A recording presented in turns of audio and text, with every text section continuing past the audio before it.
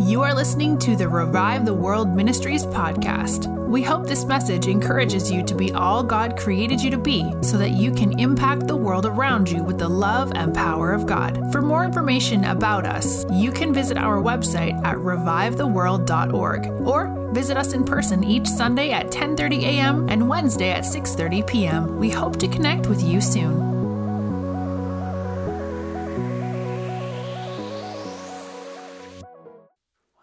Thanks, Jesus, for your presence.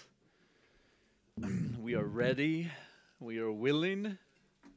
We want all that you have. I had this prophetic word given to me by one of our leadership team on our retreat, and then I won't share all of it with you, but there were just the first sentence said, "Beloved, be loved, be love." And that's fitting for every single believer. That's not just a prophetic word for one person. That's a prophetic word for every son and daughter. You are beloved. You are to allow Him to love you, and you are to become what you receive. Become love. And so, Father, thank you so much that we get to be loved by the God of the universe.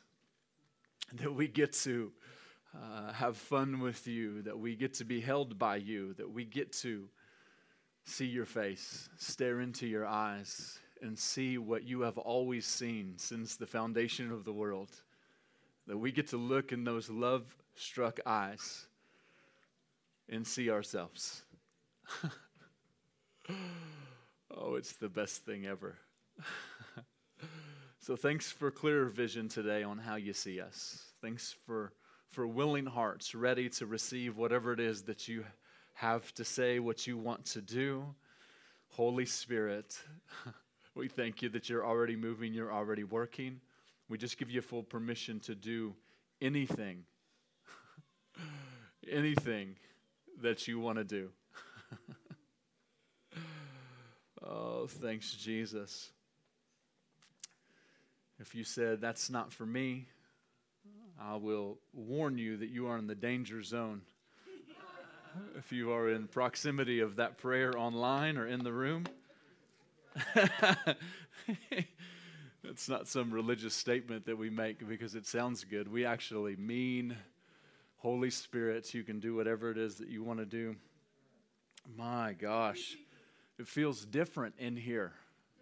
You guys feelers feel like, when I walked in the building today, the worship team was warming up, but I could feel this holy reverence and awe of God, like in the room, and there's something different going on, and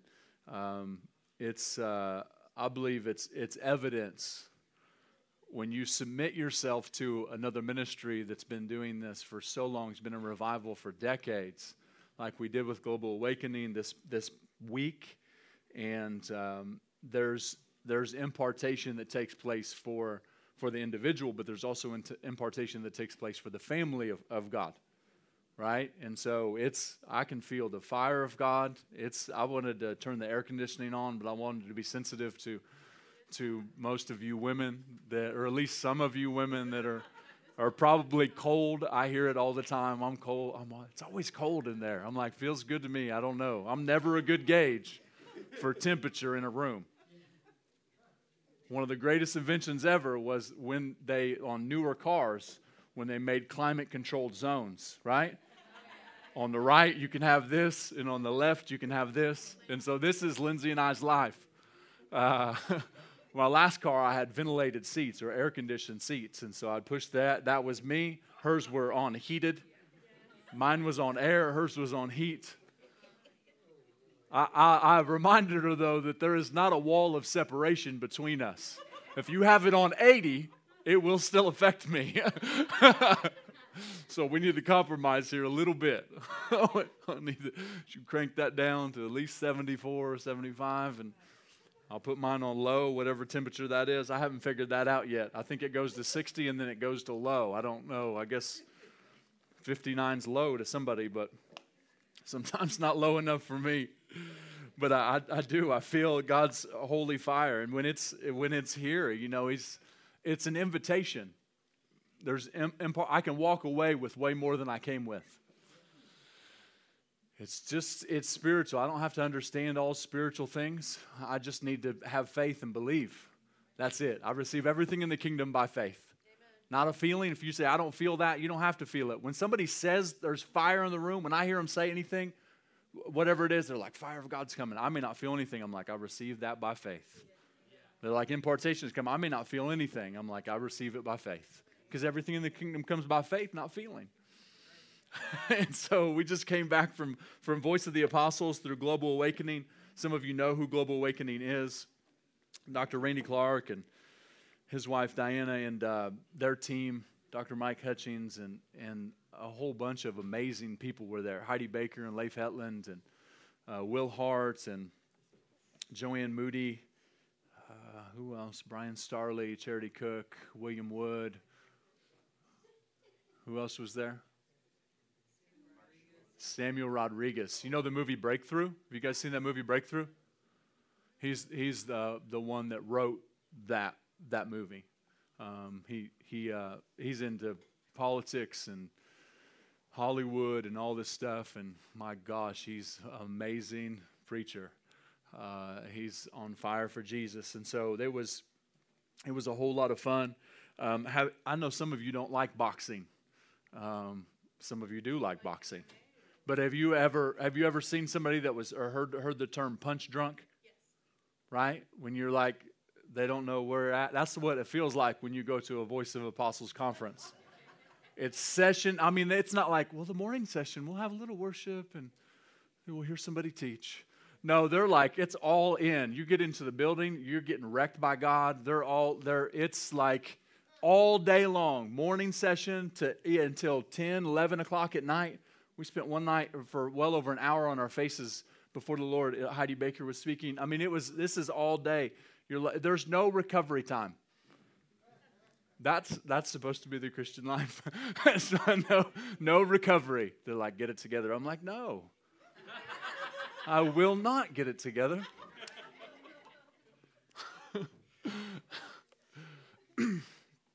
Oh, it was one of the greatest moments of my life happened on Wednesday night, and being licensed by Global Awakening, and then the following day with impartation, and because we feel passionate about it's we're passionate about the whole world, but right now Pakistan's really heavy on our hearts, and I'll be back there in December. And Leif Hetland's been in Pakistan for over 20 years. And he's seen over 1 million Muslims give their life to Jesus. And he's seen some of the craziest miracles you've ever heard about. Paraplegics walking. I mean, crazy stuff. And he is the whole team, what I loved about the people that were there, all very vulnerable. But during impartation, you have hopes. You're like, it would be cool if Leif would pray for me since I'm getting ready to go back to Pakistan. And and lo and behold, you're standing there with your eyes closed, and you're like, you know what, Lord, I don't care if a kid prays for me. I don't care if anybody prays for me, as long as I get what you got. It doesn't matter. Like, it's not dependent on a person. So don't hear that. Like, you don't need the rock star preacher to pray for you. Like, Jesus can give you whatever he wants in your bedroom, like in a dream. Like, you don't have to. But if I'm there, I figured, let's go. Let me, And so, in here, lo and behold, here comes Leif. And who has ever heard Leif speak or witnessed Leif? Like, seen his face? He is, what you see him smile, my friend David Wagner and him are really good friends. And he said, when I first met him, we were in the bush in Africa. And, when you wake up in the morning, they call it the bush hair. Because your hair's all jacked up and you don't have, you're not in America. You've got a cot to sleep on, and it's not the Holiday Inn or the Marriott or the Hyatt or whatever you like. And and David's like, Leif just smiles all the time. He said, I finally told him, bro, you're freaking me out. Looking at me like that all the time. He just knows how much he's loved. And here he comes smiling. I look at him, and you're like, okay, Lord, what do you want to do? And then somewhere about an hour later, I looked up, and I was perpendicular to the floor. And I saw how, and I was like, wow, I didn't realize I was this close to the front row. There was a lady, my head was here. There was a lady sitting here where Adam was. I'm like, well, now I feel awkward. And she just looked at me, honey, don't even try to get up yet. And I'm like, 5 times I'm trying to get off the floor. I'm not kidding. I don't know how many, couple thousand people there. You're in the altar area, And then you're like, I can't. God's doing something. So just let him do it, all right? Stop resisting.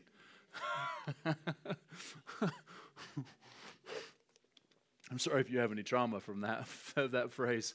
But in the kingdom, it's good. Yeah, so it was a life-changing. Those trips, thanks for praying for us. When we go on those trips, it's life-altering. The relational connection that we bond together, it gets deeper on those trips. When you encounter the Lord together and share vulnerable moments together, you're going deeper in friendship. And that's what ministry is about. It's about friendship, and then ministry should flow out of friendship. It's not supposed to be about ministry, because if it's just about ministry, then you're going to have something very shallow and very fragile. And we've learned we're bonded together. We're connected because of trips like that. And I believe that there's going to be some impartation today for you guys. I believe it's already started to happen. I don't have control over who gets what. I have little control of anything in my life. A few things I have control over, I'm grateful for.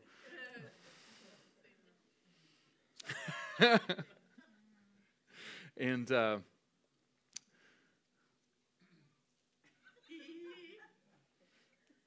so let me give a couple words of knowledge.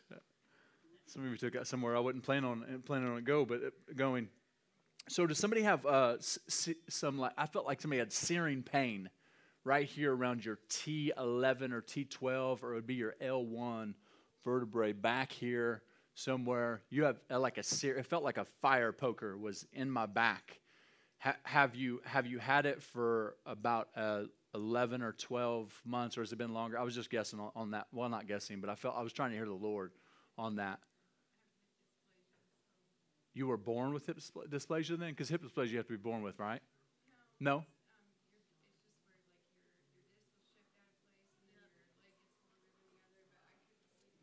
Okay. And it's searing pain in that spot right there. Will you just stand up real quick? And somebody have right forearm pain too? I wasn't real sure about this, but it also felt like right in this area near your elbow. Anybody? No. Not you. Is it? Which arm is it? Is it your left arm? Okay, we'll have Sam pray for you. So thanks, Jesus, for healing right now. We just put your hand right back there where it is. Yeah, and just both people. Just put your hand right there and just say this with me. Just say, "Be healed in Jesus' name." Thanks, Lord. Yeah, thanks, Lord, for all the hip dysplasia leaving too. Yeah, all that going back into place. Thank you for the disc going back into its appropriate place. Thank you for the short leg or a leg that's longer. We thank you for those evening out right now in the name of Jesus. Yeah, hips go back into place. Stay there. In Jesus' name, we thank you for that, Lord. Yeah, thanks, Jesus. Amen. Yeah. You check it out and see how it is. Can you do something that you couldn't do before? Yeah.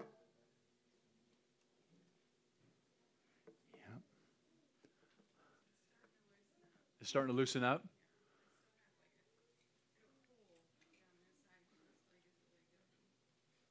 Is it, what did you say, 50% or more better? More better. It is? Okay. We just take a few more seconds and continue doing what you couldn't do before, just on your terms, however it feels to you. Yeah. Thanks, Jesus, for the rest of the healing right now. Just those of you around her, just point at Ashley and yeah, thanks for finishing it, Lord.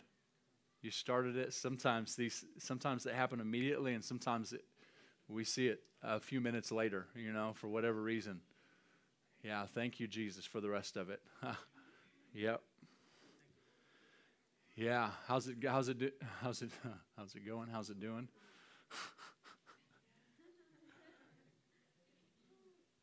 Yeah, better? Yeah. Yeah, thanks, Jesus. Come on. Thank you, Lord. Yeah. Yeah, thank you, Jesus. Yeah. He's good. I also heard this, and so I knew, so Jonah's here with us, Jonah and Jake. It's good to see you guys, man. Not under the circumstances, but seeing you at all is always good. But I knew it was for them, but I didn't know they were in the room when I heard it. But I felt like that the Lord said there was joy coming for mourning. So I don't know who needs joy for mourning. You'll know it if you just it'll just come on you. Yeah, thanks Jesus for joy coming in this moment for mourning. Joy into hearts, into emotions, your strength in these moments that we desperately need. Thank you so much. Yeah, thank you that there's no time limit on grief, on mourning. But through your joy, through your strength, we can take one step, put one foot in front of the other. Yeah, thank you, Father. Yeah, if anybody feels stuck, we thank you, Father, for helping through your strength to move forward, taking the next step. Yeah, thanks, Jesus. Jesus' name.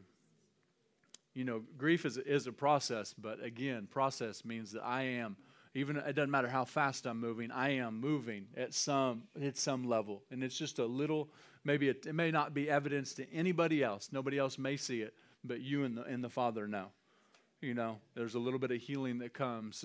It's just, it's not forgetting. It's becoming holy again, right?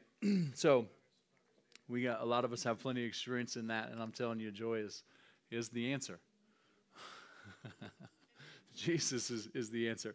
And so today I'm going to talk to you. I told you that I was going to talk about impartation, and I already did. I told you it was going to be impartation today. So there you go. But I'm actually going to talk to you about tithes and offerings today. But I'm not going to talk to you about money. I once a year for the last 5 years, I have talked about tithing, about tithes and offering, and actually just about tithing. So this will be in reference to that. But let me make this statement again. You'll know before the end that I'm not talking to you about money. But I want to use money as the subject matter to get our attention. So don't tune me out.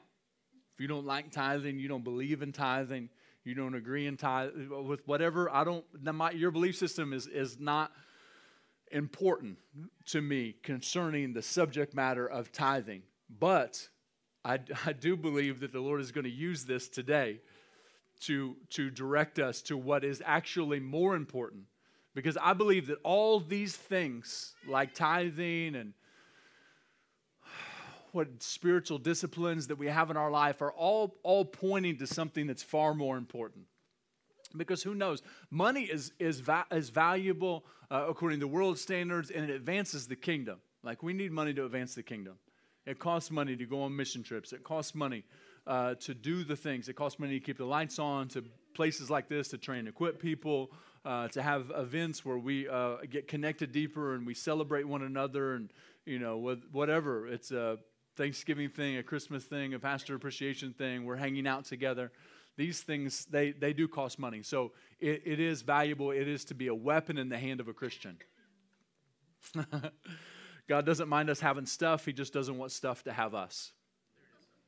So some think Jesus wants. Let me start here. Luke 16 talks about, I'm just going to reference it. I'm not going to go there. In verses 10 through 13, Luke is saying how if you can't be trusted in unrighteous mammon, then who will trust to you true spiritual riches? if you didn't know, unrighteous mammon is money. And so there is also a belief system that I carry that I believe that there's a spirit behind that particular thing, which is money. There's a spirit, there's greed.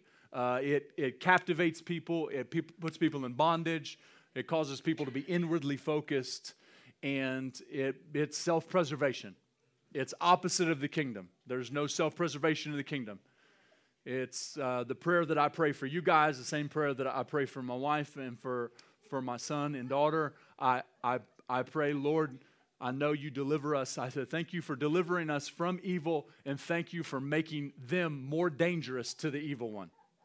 I'm not praying prayers of self-preservation over them, over my family. I'm praying prayers to make them dangerous to the darkness.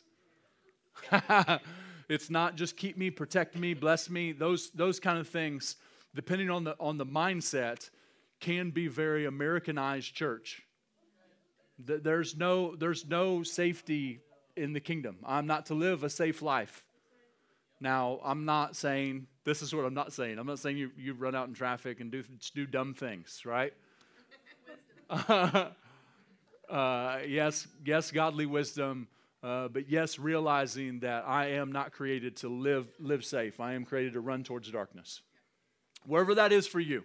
Doesn't have to be the Middle East or somewhere that you think is dark, but literally, just everywhere you go, there's darkness. You step outside that door, there'll be darkness somewhere. And you get to be light. And my intimacy level with the Lord depends on how much light I release. So I should say this first before I go any further, that at Voice of the Apostles, I made God a promise. And I told him that I would never change the subject again concerning love. I would never change the subject again concerning love. I want to make sure that we know that everything is rooted and grounded in love in the kingdom. If it's not, it's not kingdom. I don't care what it looks like. I don't care the power it displays. I don't care how prophetic people are. I don't care if they cast demons out and preach the best sermons you've ever heard before. If it's not rooted and grounded in love, it's not kingdom. And so we were created to be rooted and grounded in love. And so this, when Luke is talking about unrighteous mammon, and he speaks to money, literally I flip that and say, well, if I can be trusted with unrighteous mammon, that means I will be trusted with true spiritual riches. And that's what we want. True spiritual riches are salvations, seeing people delivered, seeing miracles happen for people, because all those things demonstrate the love of the Father. The prophetic connects people to the Father's heart when done from love. All those things are important, but depending on where they come from will depend on the result of them. Does this make sense? Mm-hmm. And so when I'm able to be trusted, God says, here, I'll give you an apartment and see if you're ready for a house. Yep. You'll take care of something that's someone else's. Yep. Because it says there in Luke 16, if you can't be trusted with what is another man's, then how are you going to be trusted with what is your own? So with every assignment comes grace. With every assignment comes grace. With every assignment comes an anointing.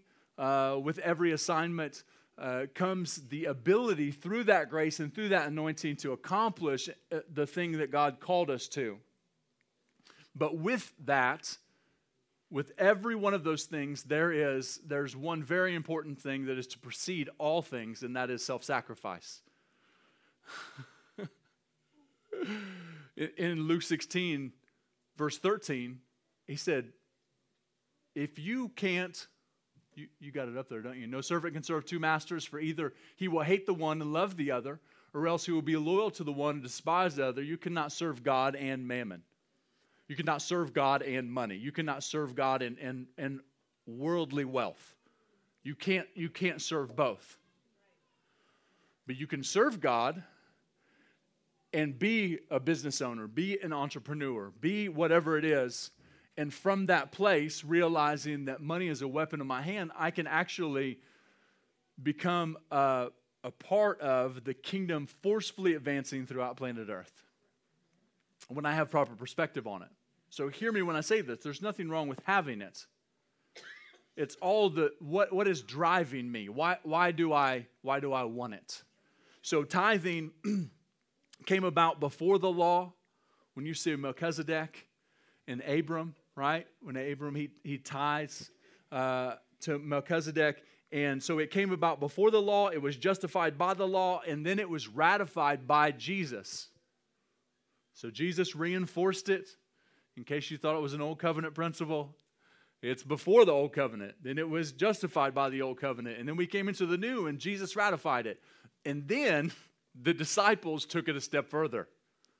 Because you know that grace actually requires more than law. Because the law required me to have good behavior and to make sacrifices.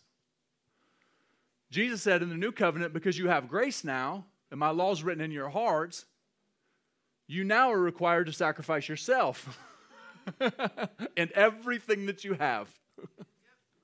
It's not about 10% anymore. I've heard people say, well, it's about, I give 10% of my money, I give 10% of my time, I give 10% to fasting. Have you heard that principle before? I don't see where that's at.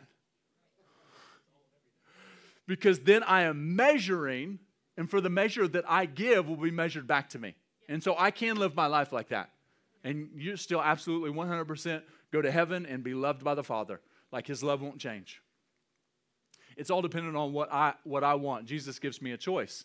And He says, you can measure to me that 10% of your life all around in your finances and all that.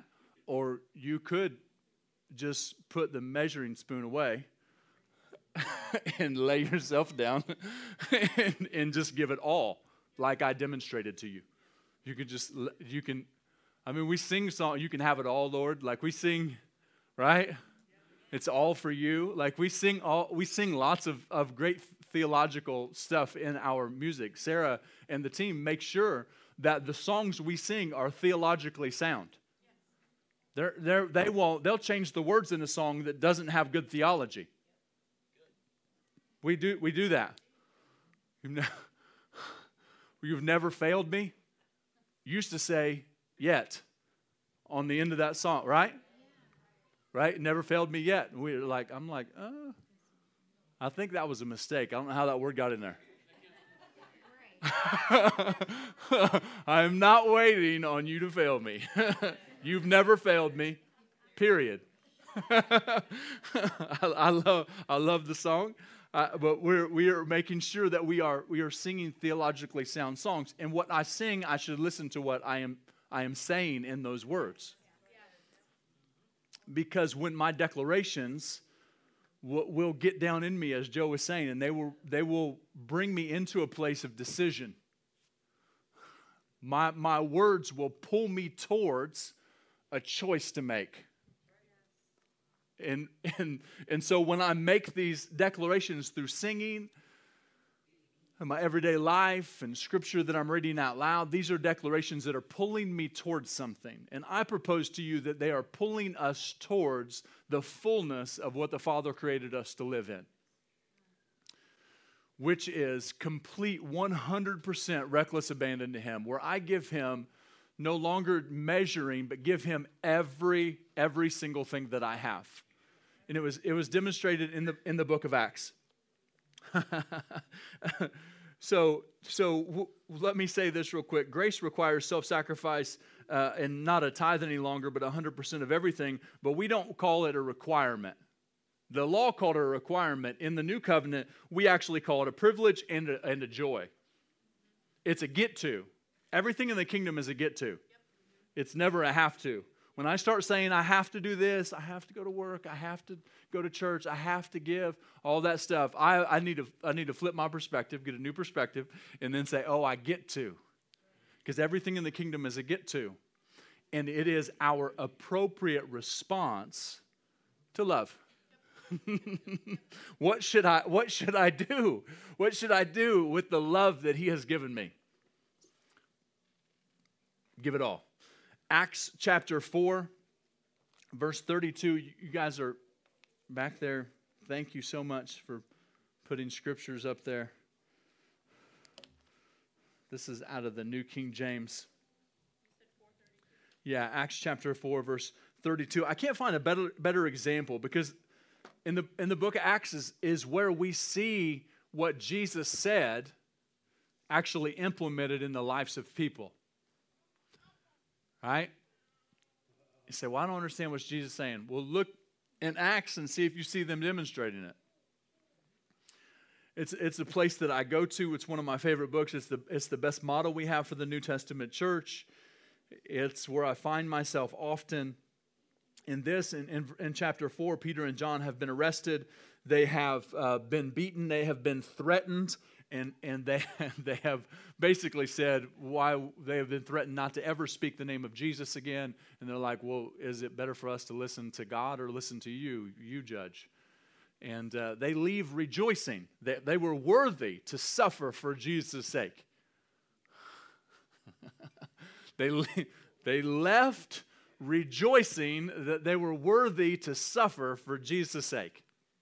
And then they pray this crazy, bold prayer.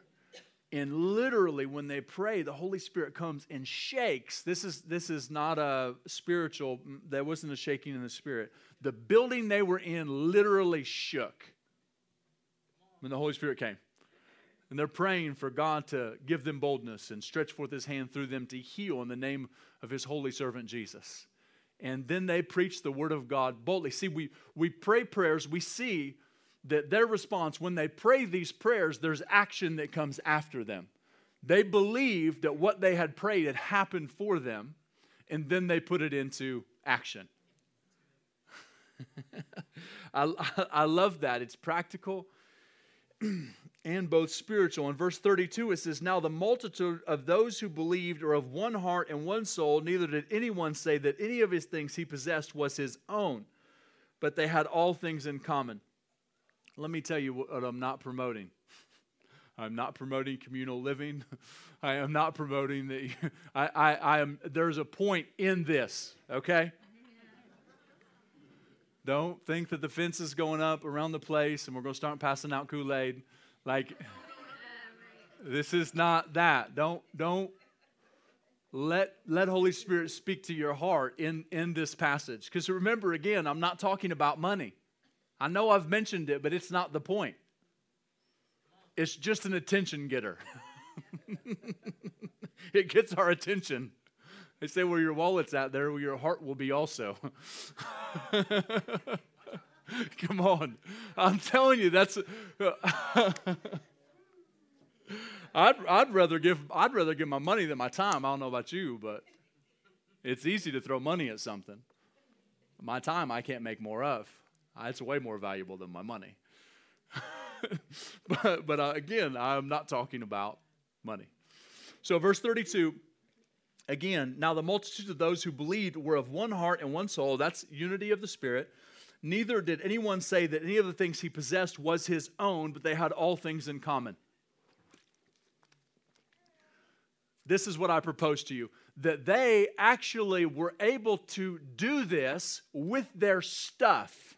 That they said, none of these things that I own are mine any longer, because they first laid down their lives. Because when I've laid down my life and sacrificed myself, I have no problem letting go of my stuff. When I haven't done that, there will be evidence that I have a hard time letting go of my stuff, my money. You with me? So it appears to me, because of the way that the disciples lived, because you know that in Acts chapter 1, verse 8, when it says, and you will receive power when the Holy Spirit comes upon you, right? We love that. If you got any Pentecostal background or whatever, in that, you're like, I love Acts chapter 1, verse 8. I think the whole church should love it. You don't have to be Pentecostal or charismatic. Like, it's just a great verse. So it says, but you shall receive power when the Holy Spirit comes upon you, and you shall be my witnesses. But that word witness isn't in the Greek. It's actually the word martus, which means martyr. Jesus spoke to them. He said, power shall come upon you when the Holy Spirit comes, and you shall be martyrs to the nations.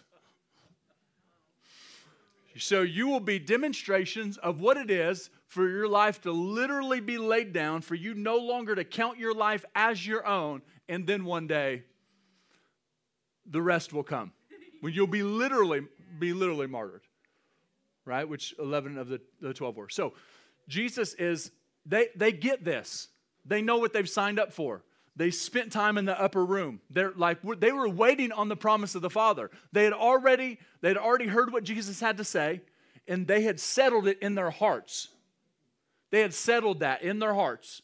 I know what I'm signing up for. Jesus was super clear. I don't know if somebody tricked you when you came to Jesus and they said, if you'll come down to this altar, your life will be amazing. You'll never have any problems again.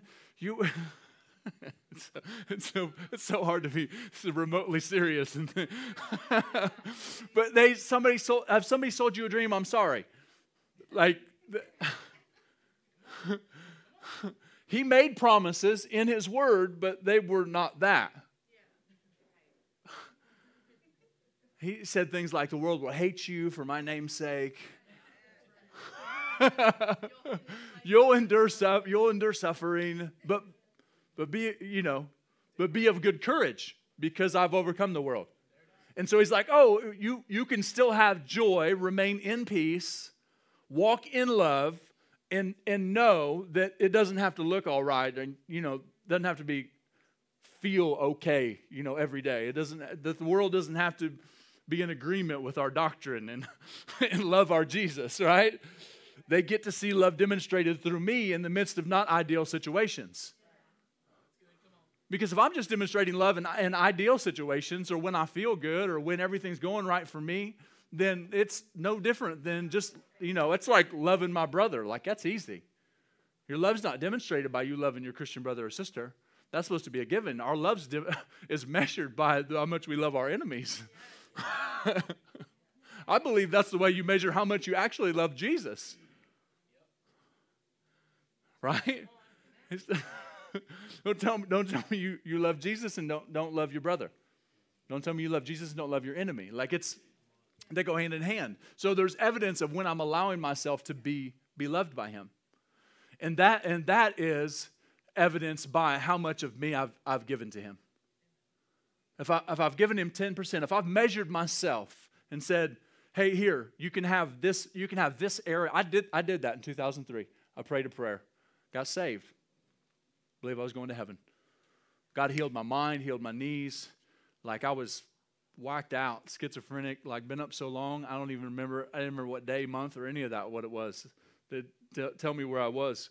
And so I prayed a prayer, got saved, and then I said, Jesus, I'll give you this. I give you this. Give you the drug problem, I really don't like the schizophrenia much. I think you can have that too. Right? I'll give you these things, but I'm going to keep this stuff to myself because I like it. Right? I've done it. I know what it's like. I can also ask you how that's working out for you because I know how it worked out for me. It did not go well. And I'm not even, look, the point isn't that bad stuff happened to me or any of that stuff. It's that I didn't get to demonstrate love of the Father to other people because I hadn't fully embraced his love for me by fully surrendering my life to him. It wasn't that, oh, well, things didn't go well. Things don't go well for lots of people that are fully in love with Jesus. I could tell you horrific stories that I will not bum you out with that they told us at VOA of what's happening in Africa and other places right now that are horrific. That'd stop you from ever complaining about your kids again. I'll tell you that. Because you still have them alive in your arms. They're doing horrific, atrocious things to people every day overseas. So it's not about the bad things happening to me. It's that how much of him I give away, that I self-sacrifice, is how much of him I'm able to actually receive. That's why he's trying to tell us, don't measure yourself to me. It's not for his good, it's for mine. So that I can fully embrace the fact that he fully loves me, fully sees me, fully knows me, and then he will be known to those that are around me. Let's look back at Acts. Are you still with me? And with verse 33, and with great power the apostles gave witness to the resurrection of the Lord Jesus, and great grace was upon them all. What if, not saying this is theology I'm trying to create. Just saying, what if? What if how much of me I gave to him was dependent on how much grace I received for the assignment that he had for me? What if how much of me I gave to him was dependent on how much grace I received for the assignment? Remember I said there's an anointing. Everybody has an assignment. Everybody does. I don't know what your assignment is. I'm learning more and more what mine is. But there's grace that comes with the assignment. There's an anointing, and then there's grace. Grace is enablement, empowerment. It's how I function. If I function outside of anything but grace, I'm doing it in my own strength, and it's not going to go well. I've been wore out, burnt out, suicidal as a pastor years ago because I tried to work in my own strength. Trust me, don't do it. It's not worth it. So, and again, I'm not saying it's because he says, it isn't like Jesus is going, well, you just laid down a little bit of your life. I'm going to give you a little bit of grace. Because that would be like saying, well, he's just going to, you're still living like hell, Monday through Saturday, but on Sunday you clean it up and come to church, and he loves you less because you do it. That's not true. Like, he loves you the same. Like, he's not measuring his love to you. But what if the spiritual principle of me measuring what I measure to him is measured back to me was applicable here? And it wasn't because he didn't want to give me more grace for the assignment. It was because I only surrendered part of my life. And so I measure 10% of my life, and he's like, here's your tithe of grace.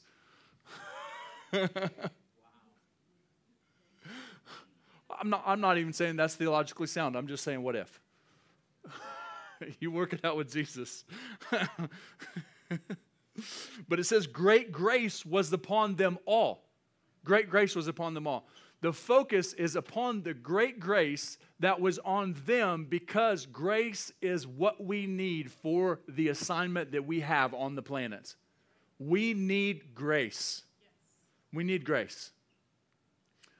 And look what a bunch of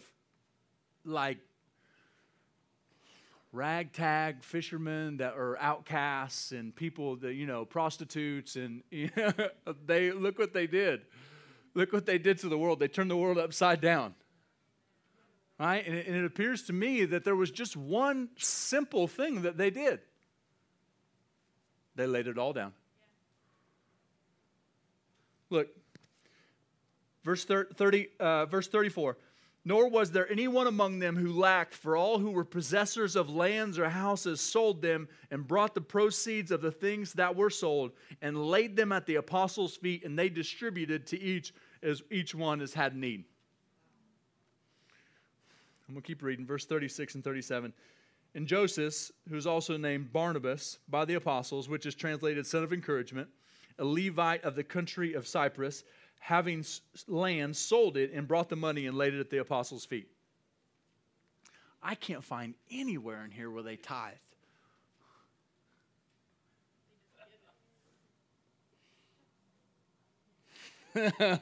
They just gave it all. I am not proposing to you that you sell your house or your land and bring it to us. Please don't hear that.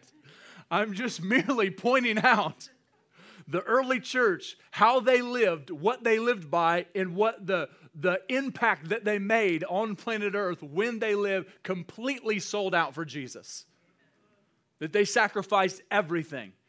And them being willing to do this thing that was natural was evidence of the thing that they had already done, which was spiritual. The thing that you say, well, you can't see my heart's intentions. No, I can't. But a life laid down, because love is an action word, or as Sarah says, love looks like something. There will be evidence in my life. There will be fruit. I am going to know whether or not outwardly if I am allowing him to love me. I am going to know outwardly if I have laid everything down. I am going to know outwardly if I still have selfishness and greed and self-centeredness inside of me. I will know it. I will know. It's beautiful. I love it. It's conviction. It's the Holy Spirit. He's my best friend.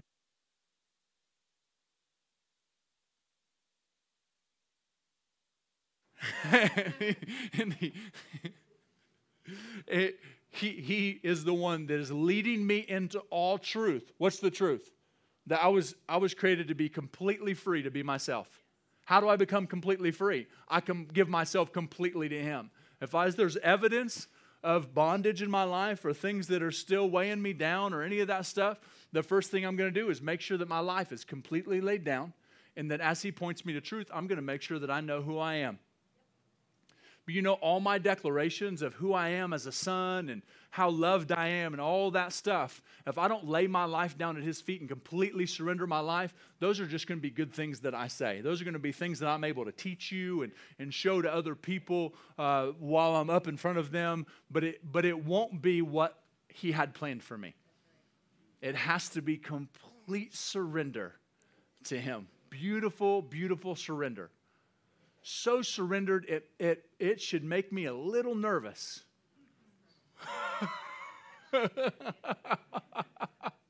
Because you know why I think it should make me a little nervous? Because my life is no longer my own. And that makes you nervous, right? I used to say when I first got saved, I'm like, God, I'll do anything for you, but don't send me here. Like, you got places on your list. They're like, don't really want to sleep in the dirt here. Don't really. I'm just being honest. Like I do. I'm like, man, send me to, let's go, Jesus, let's go to Europe. Let's go to evangelize Italy and France. Lots of pagans and things there. Like, let's go. Let's not go to Africa and the bush. Let's not go to the middle. Like, I'd rather not go to the Middle East. My first trip outside the country, I went to Brazil and Argentina. Brazil's second world. Argentina's crazy dirt poor. It looks like 5 miles around the airport in Sao Paulo. It looks nice. It's all a show. It's not. It's not. It's total poverty. It's total poverty outside in Brazil, and then Argentina is the same way. It looks good around their most major airports, and then everything else is just everybody's dirt poor. But that was, everybody's on fire for Jesus, though. Like, you could just get up and yell Jesus, and they just go crazy. Well, it was amazing. They're just passionate people. That's just how they are. They're demonstrative. They're passionate. You have to be careful when you come back from those places, because you can be angry at the American church. You're like, I don't even know if you even love Jesus. Do you even worship Him? What's that even look like? That's not true, but it's the outward expression of different people who have different displays of worship. And it doesn't matter what it looks like. I'm just being honest. But then the second place I went was Pakistan. And now we're going back to Pakistan twice in the same year. And I know without a shadow of a doubt that that's where we're supposed to be. I know it. It's not a mission trip. We're building. We're building with them. We're in this. And so that was not on my list of places I wanted to go. I was like, please send me closer to Afghanistan right now. Like, that wasn't, we didn't really want to go there. But then the Lord started speaking 8 years ago. And then again 6 years ago. And then he confirmed it with prophetic words. And other people told us. And I knew. I'm like, now I'm in love with the Pakistani. Just Middle East. There's anything with Kyrgyzstan, Afghanistan, or whatever. Anything with a stan on the end of it. If it's desert and Middle Eastern. And I love them. I love them. ISIS and jihadists and all of them. I love them. I love them. Just like I love Satanists and witches here that we have, I absolutely am in love with the people. And God will, a life laid down, when it's total surrender, He'll change. Trust me. It says, we use that verse, He'll give you the desires of your heart. That's twofold meaning. That there are some things that you'll desire that He'll give you. And there are other things that you did not desire. And maybe even before you didn't want anything to do with. But your life laid down and surrendered to Him, your heart will change. I didn't want to pastor. I didn't. And then before we planted, I fell in love with the city of Greenwood. I fell in love with the region. He did that. I didn't do that. I didn't choose that. That wasn't me. That was my life. And I said, you can have it. And I've picked it back up off the altar more times than I can count. That's the only problem with a living sacrifice is that it can get up. And every morning I get back down on that place and say, you can have it all. You can have it all again. You can have my thoughts. You can have my opinions. You can have whatever my ideas are. You can have all of it. My emotions, my will, all of it. You can have every bit. That's what I'm doing every day. I'm reminding myself. It's not as much as telling the Lord. It's more of me saying, you can have this. This is my offering to you. This is my offering. It's not a requirement, but it is what he's asking. It's not a have to, it's a get to. But it is what he's asking us. It's what he's always been asking. It's never changed. It's always been the same.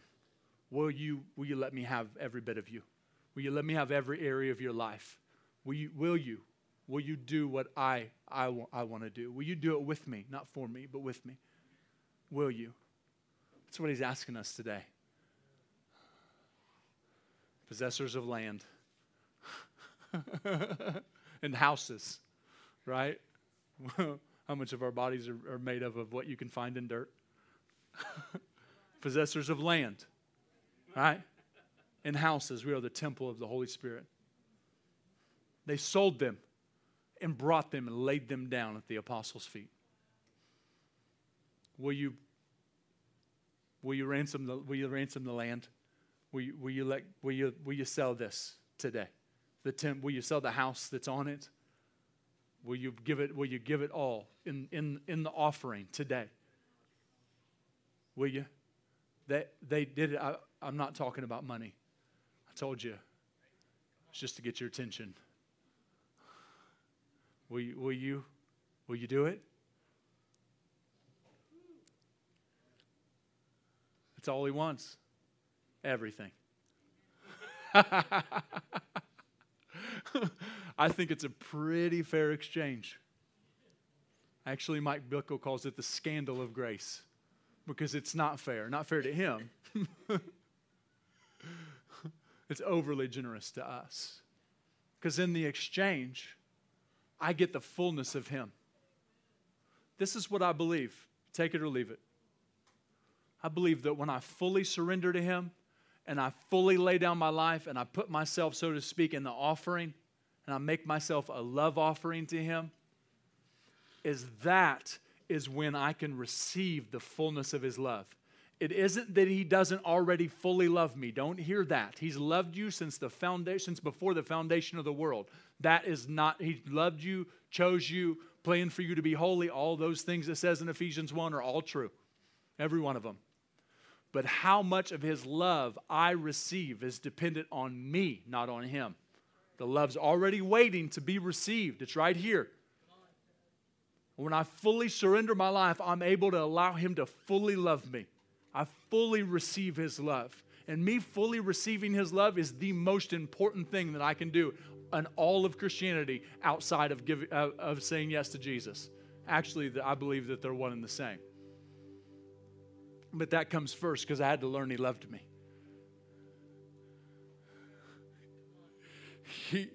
It's not about him. He asked for all of us for us, or for the sake of the world, would be a better way to say it.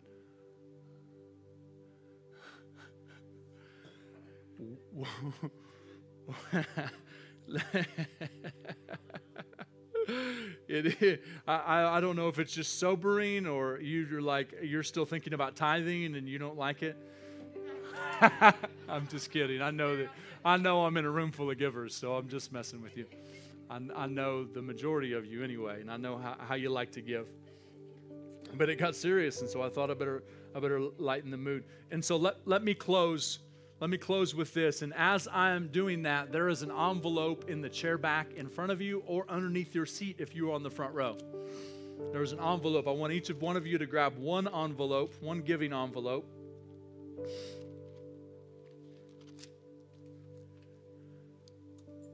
One giving envelope. And you guys are going to have to share a pen. If you need an envelope, let somebody know.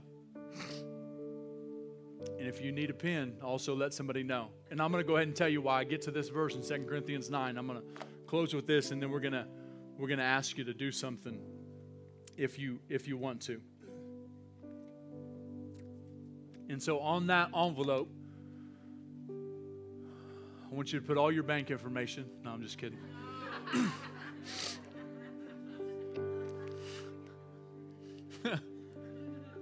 Just kidding. It was about your money. Slickest tithing teaching you've ever heard. Chucked them right out of all their money.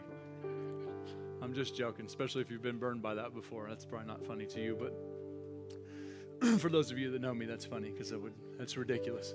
But I want you, if you'll do that today, if you'll make yourself a love offering to the Lord today, and I'm telling you, living sacrifices will need to get back on the altar every single day. It's a choice, and you have the grace to choose it. I have the grace to choose it. Will you choose to write on this envelope today, just my life? My life. That's all he wants. That's it. You write on that envelope, my life, and we'll have you bring it to the altar here soon and drop it. It's going to be your love offering.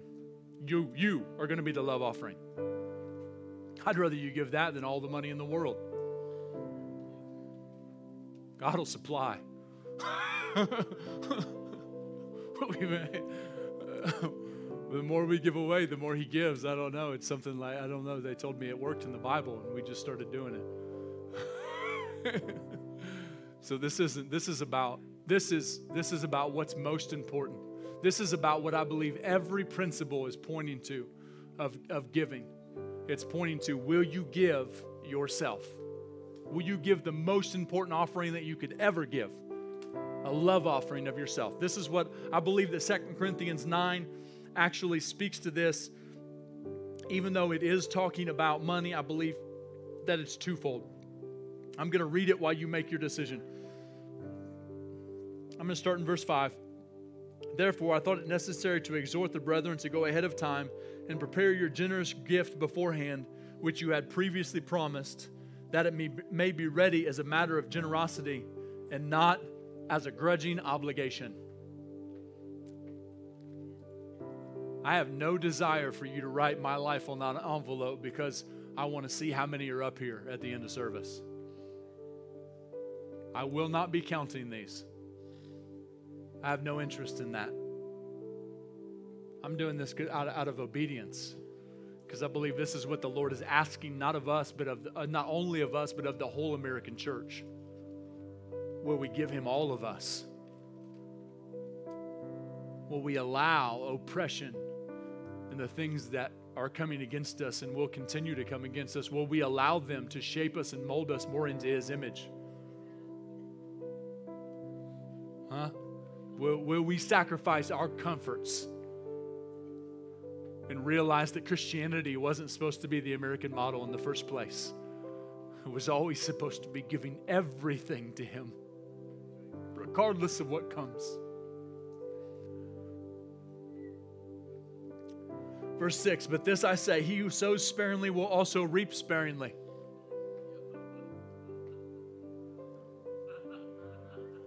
Just reading you the Bible.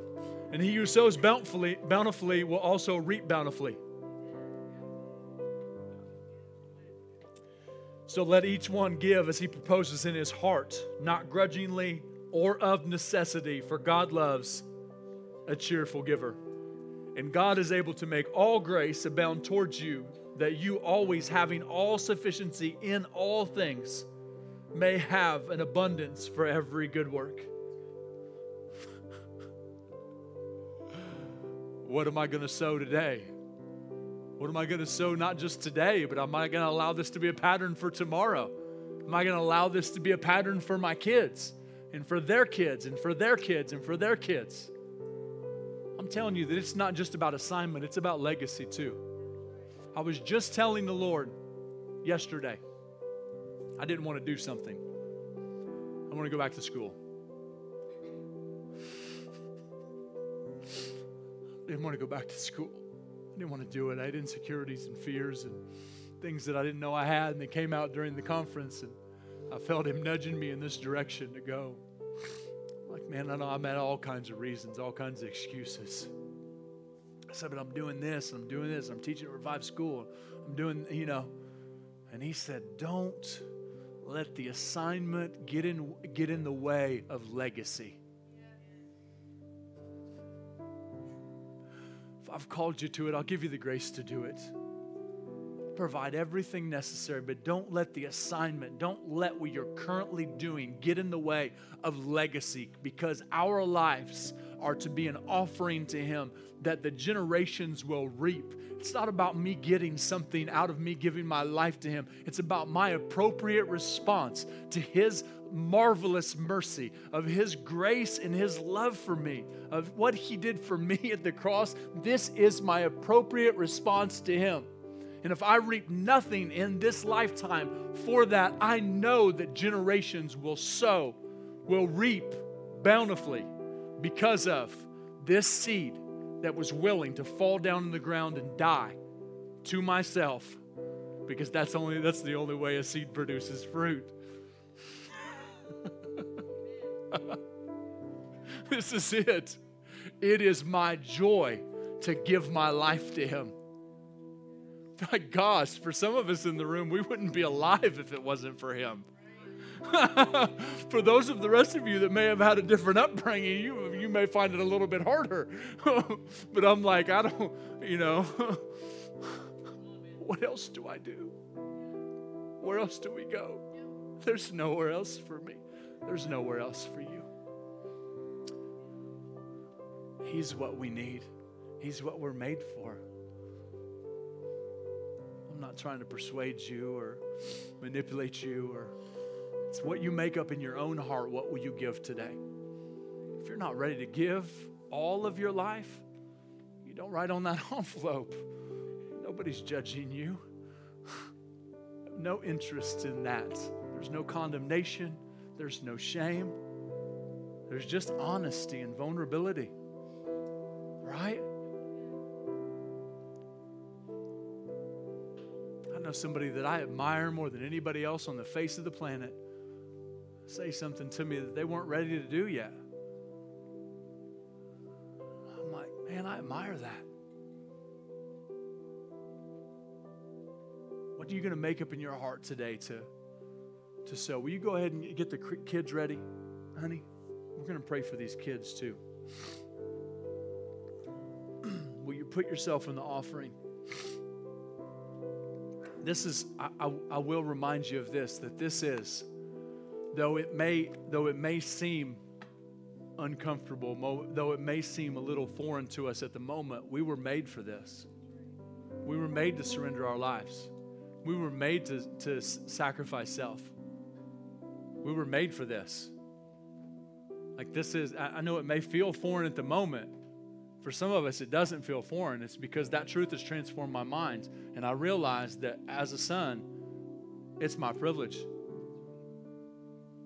It's what I get to do. And I lay down and I say, if you send me over in the desert in the middle of war-torn land, that's where I'll go. If you want to send me down the street to the witchcraft fair, that's where I'll go. If you just, whatever it is, work. If you want to send me to my school, whatever it is, whatever you want to do, I'll do it. You have my yes. Before you ask, you have my yes. Yep. This is it. This is the Christian life. This is what we signed up for. And not just signed up for. It's what you and I were made for. Are they coming?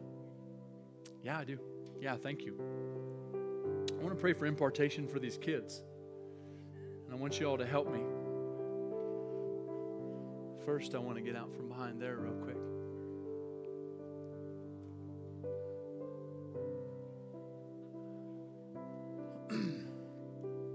Yeah, you guys can just stay on that wall real fast, would you?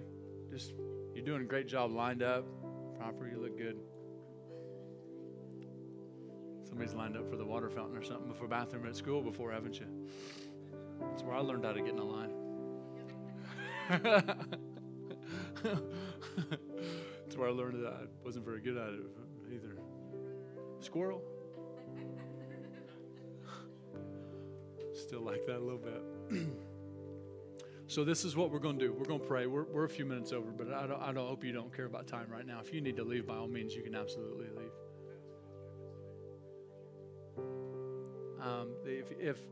If those kids have their give me just a minute, and if those kids, their parents want to bring them up after this, they can bring them up for prayer, for sure. Thank you.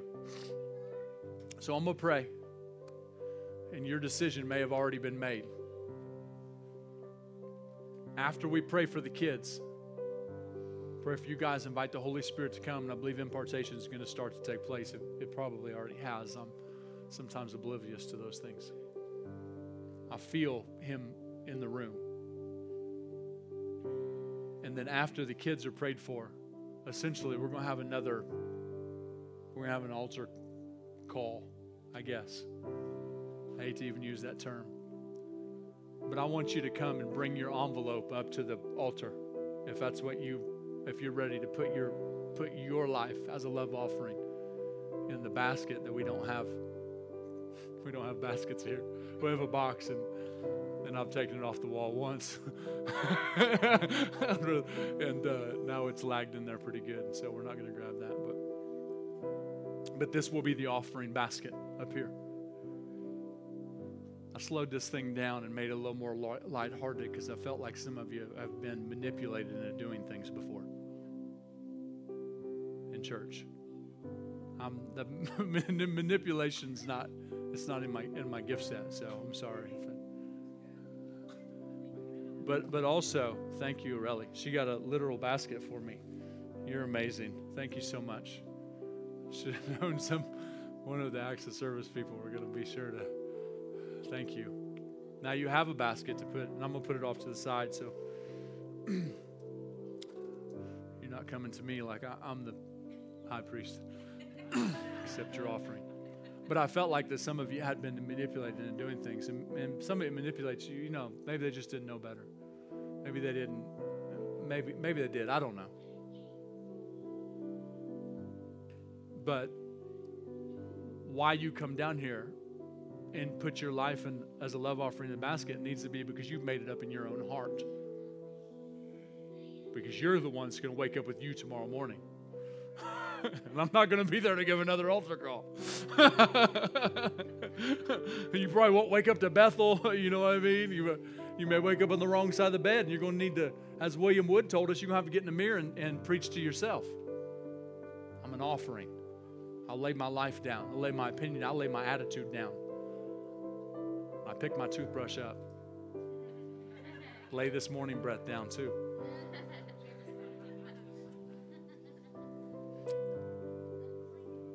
We often joke how they wake up in the morning in the movies and kiss, and I'm like, that ain't real life. Y'all, you're like, that ain't real life. Don't even try that. But what do you want to do? And so Holy Spirit, come. Holy Spirit, come with fire, with all the impartation that heaven has for this family, for the Revive the World family today.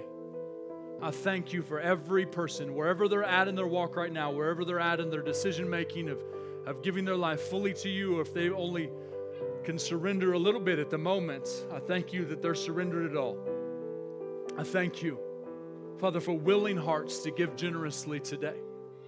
And I thank you that fire always falls on sacrifice. And so thank you, Father, for fresh impartation coming for every person today. Yeah, thank you. Thank you for these kids. We're going to pray for. We'll get Aurelie and Joe and Lindsay and Sarah. We'll get you up and we line these kids up. We're just going to pray for them as they come through, and then we'll send them back out there because I know that attention span I'm probably nearing the end of it right now. for them. And so thank you, Father, for the impartation for each one of these little ones. Come on through.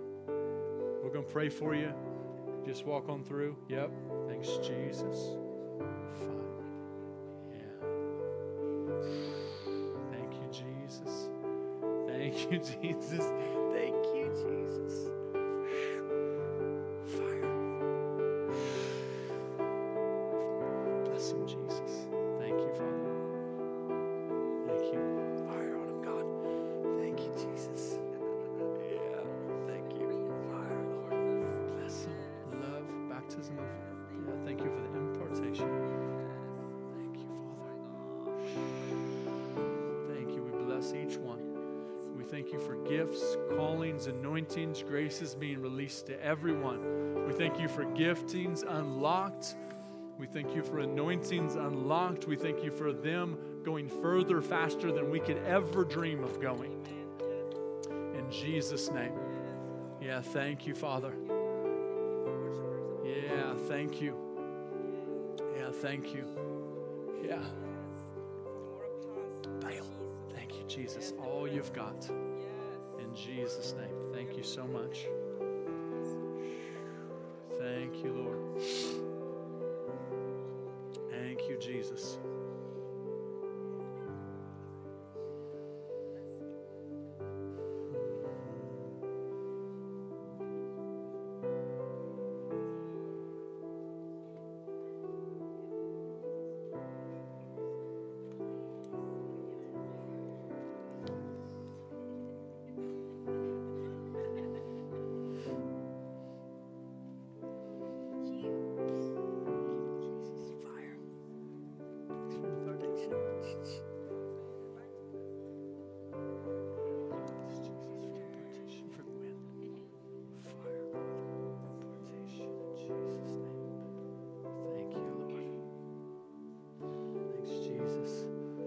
Right.